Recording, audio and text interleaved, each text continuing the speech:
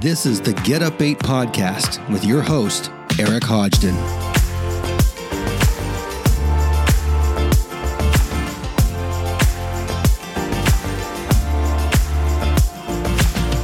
Eric, can you please call me when you get this?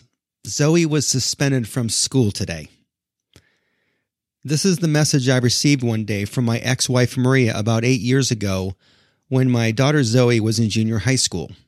It turns out Zoe was at her locker room between classes and she was kneeling down to put some stuff in her backpack and her friend Jerry was walking by. And she saw it as an excellent opportunity to say hi by punching Jerry square in the crotch, which subsequently dropped Jerry to the ground and then onto our local ER for an evaluation.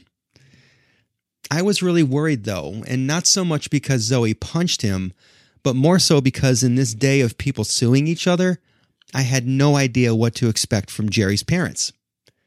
All I knew was that Zoe had a mean right cross for a 12-year-old. Hey everybody, this is Eric, and welcome to the premiere episode of the Get Up 8 podcast, where we unpack the challenges and struggles that we face in life, and we level up your resilience with clarity, guidance, and practical tools for everyday use. Zoe felt really bad for hurting her friend, but Jerry was a cool guy. He knew it wasn't anything mean. It was just a good shot that she got. And the only consequence that actually came from all of this was that Zoe had to be suspended as a matter of protocol. But as parents, or anyone for that matter, challenges come at us in life every single day. Sometimes when we are challenged, we're unconfident, unsure, and unwilling to step into the arena to face that challenge. It just looks so daunting to us, right?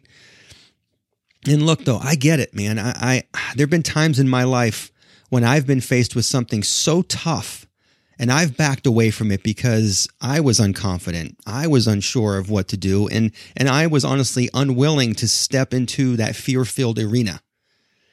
It sucks. It's hard. And we don't want to do it. But all of that changed 4 years ago after Zoe took her life. I was in a custody battle for her, and she was having a really difficult time. She'd been hospitalized on a few occasions, and she was now living in a halfway house, but she was able to come home and see us on weekends.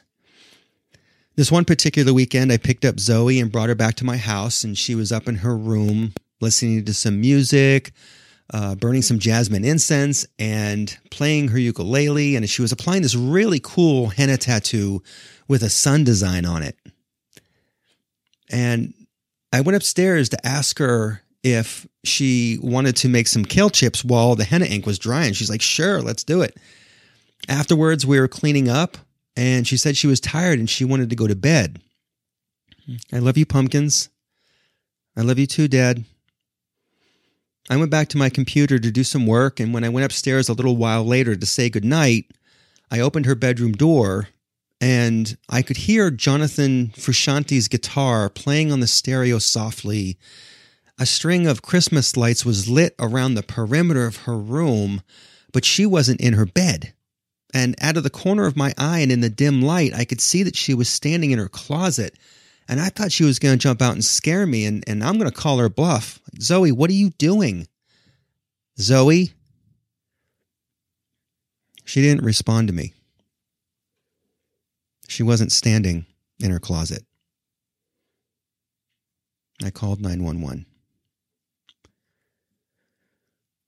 5 days later, over 900 people came to Zoe's wake. 900. Her friend Kelly came up and she was just sobbing. And all I could do at that time was just put my arm around her and say, it's going to be okay, sweetie. Zoe would want you to remember all of those good times that you had together, right? And she just nodded and moved on.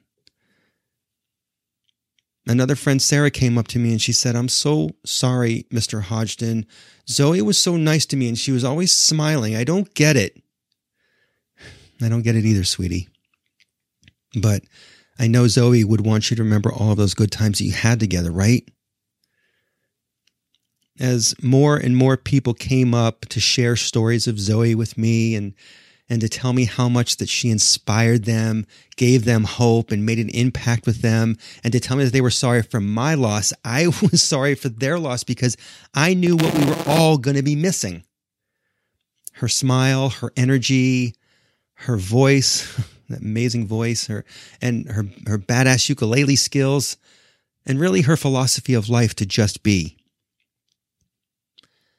It took me many months before I felt somewhat normal. I wasn't eating well. I wasn't sleeping. I wasn't exercising. I just was not myself. And I know it took a long time for it to sink in that Zoe would be so pissed off with me if she knew that I was letting all those good memories from her life stop me from living mine. But I started to kind of see Zoe all around me now. Maybe it was a girl that had the same color hair that she had. Maybe it was a pair of black Chuck tees that a kid would be wearing or somebody would be wearing. Maybe it was even a song that came on the radio that she used to sing along to. In Greek, the name Zoe means life. And the greatest lesson that she ever taught me was that we have to rise above the noise, raise our frequency to see the beauty in life. And when it knocks us down, we have to get back up every time. Losing Zoe put me on a different path. That's when everything changed in terms of facing challenges. This became a path of healing, not just for myself, but my family and all of Zoe's friends. It was a path that involved seeing a brighter future. And the only way that I could describe it at the time was that better days were ahead for all of us. We were facing some deep challenges, though. I mean, a chasm was in front of all of us, and it was just filled with questions and unknowns and fog, and it was dark, and we couldn't see the other side. But man, I knew there was a light there. I knew there was a light on the other side of that chasm. We were in this together, so we were going to get through it together. In life, Zoe never pulled her punches. And I'm not just talking about the kind of punches to kids' crotches. I'm talking about the kind of punches where a commitment is involved. Zoe never shied away from inspiring and giving hope to her friends. I still hear stories today about what she did for them. When you met her for the first time, she wanted to establish a deep connection with you immediately. For Zoe, it was all about the relationship. But most importantly, Zoe committed by giving all of herself generously, even when she wasn't at 100%. And she may not have known this, but those three things have left a permanent impact on all of us. And I believe she's still throwing punches that are still landing today. And like Zoe, we're not going to be pulling any punches on this podcast. We're going to bust open the challenges that are close to us. The ones that cut deep, whether it be at work, at home, or even in our relationships, anywhere where they're present in our life, big or small. The only way that I was able to navigate the chasm of losing Zoe was facing this loss head on, not going around it, not avoiding it, and not ignoring it. And I want to give you every opportunity to break through your challenges too. And I'm talking about some of these challenges that may be new to you. Maybe you just got through a challenge, or maybe it's a challenge that you are seeing over and over again in your life. Let's find purpose and direction to thrive because of our challenges, not just survive them. And what's at stake, though, if we don't punch with everything we've got, if we pull our punches? Well, for one, we live a life of mediocrity. We become victims to the world around us. We feel lost. We have no purpose. And we also sit in the stands as a spectator, making comments about the people who are in the arena playing with everything they've got. That's easier that way, isn't it? That's what's at stake. And that's no way to live life. If we punch like Zoe, if we give everything we've got to others, many things can happen. We inspire, we give hope. We go that extra mile in everything we do because, frankly, it's not crowded there. We love a little bit more in our friendships and our relationships. And as my mentor and friend and former Green Beret, Lieutenant Colonel Scott Mann would say, we become a leader without a title. This is someone who is willing to make a commitment even if they are unsure what will happen along the way.